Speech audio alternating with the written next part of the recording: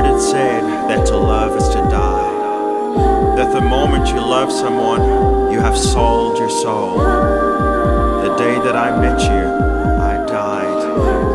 I died to be embalmed in your unconditional acceptance of me. I longed to open my eyes and hear your voice unelectronically. Tickle my hungry eardrum with words of love and light for my darkened soul.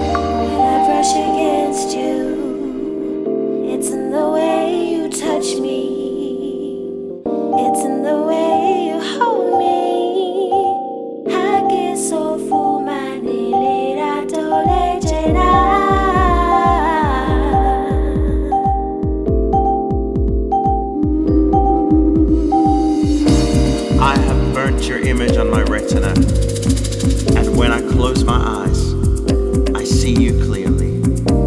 Every freckle, every pore on your smooth visage. Your hair peeps and whispers and rustles under the touch of my trembling hand. I am awake even in my sleep, longing for that sulfur to rain, longing for that voice that says, "Hey, I miss you." The chill that runs down my spine every time you kiss, every time our lips meet. My soul rises like the mercury on a summer's day. Oh, hanging from the stars, your presence in my life was a gift from above. It's just so exciting how you and I have eagerly embraced this feeling of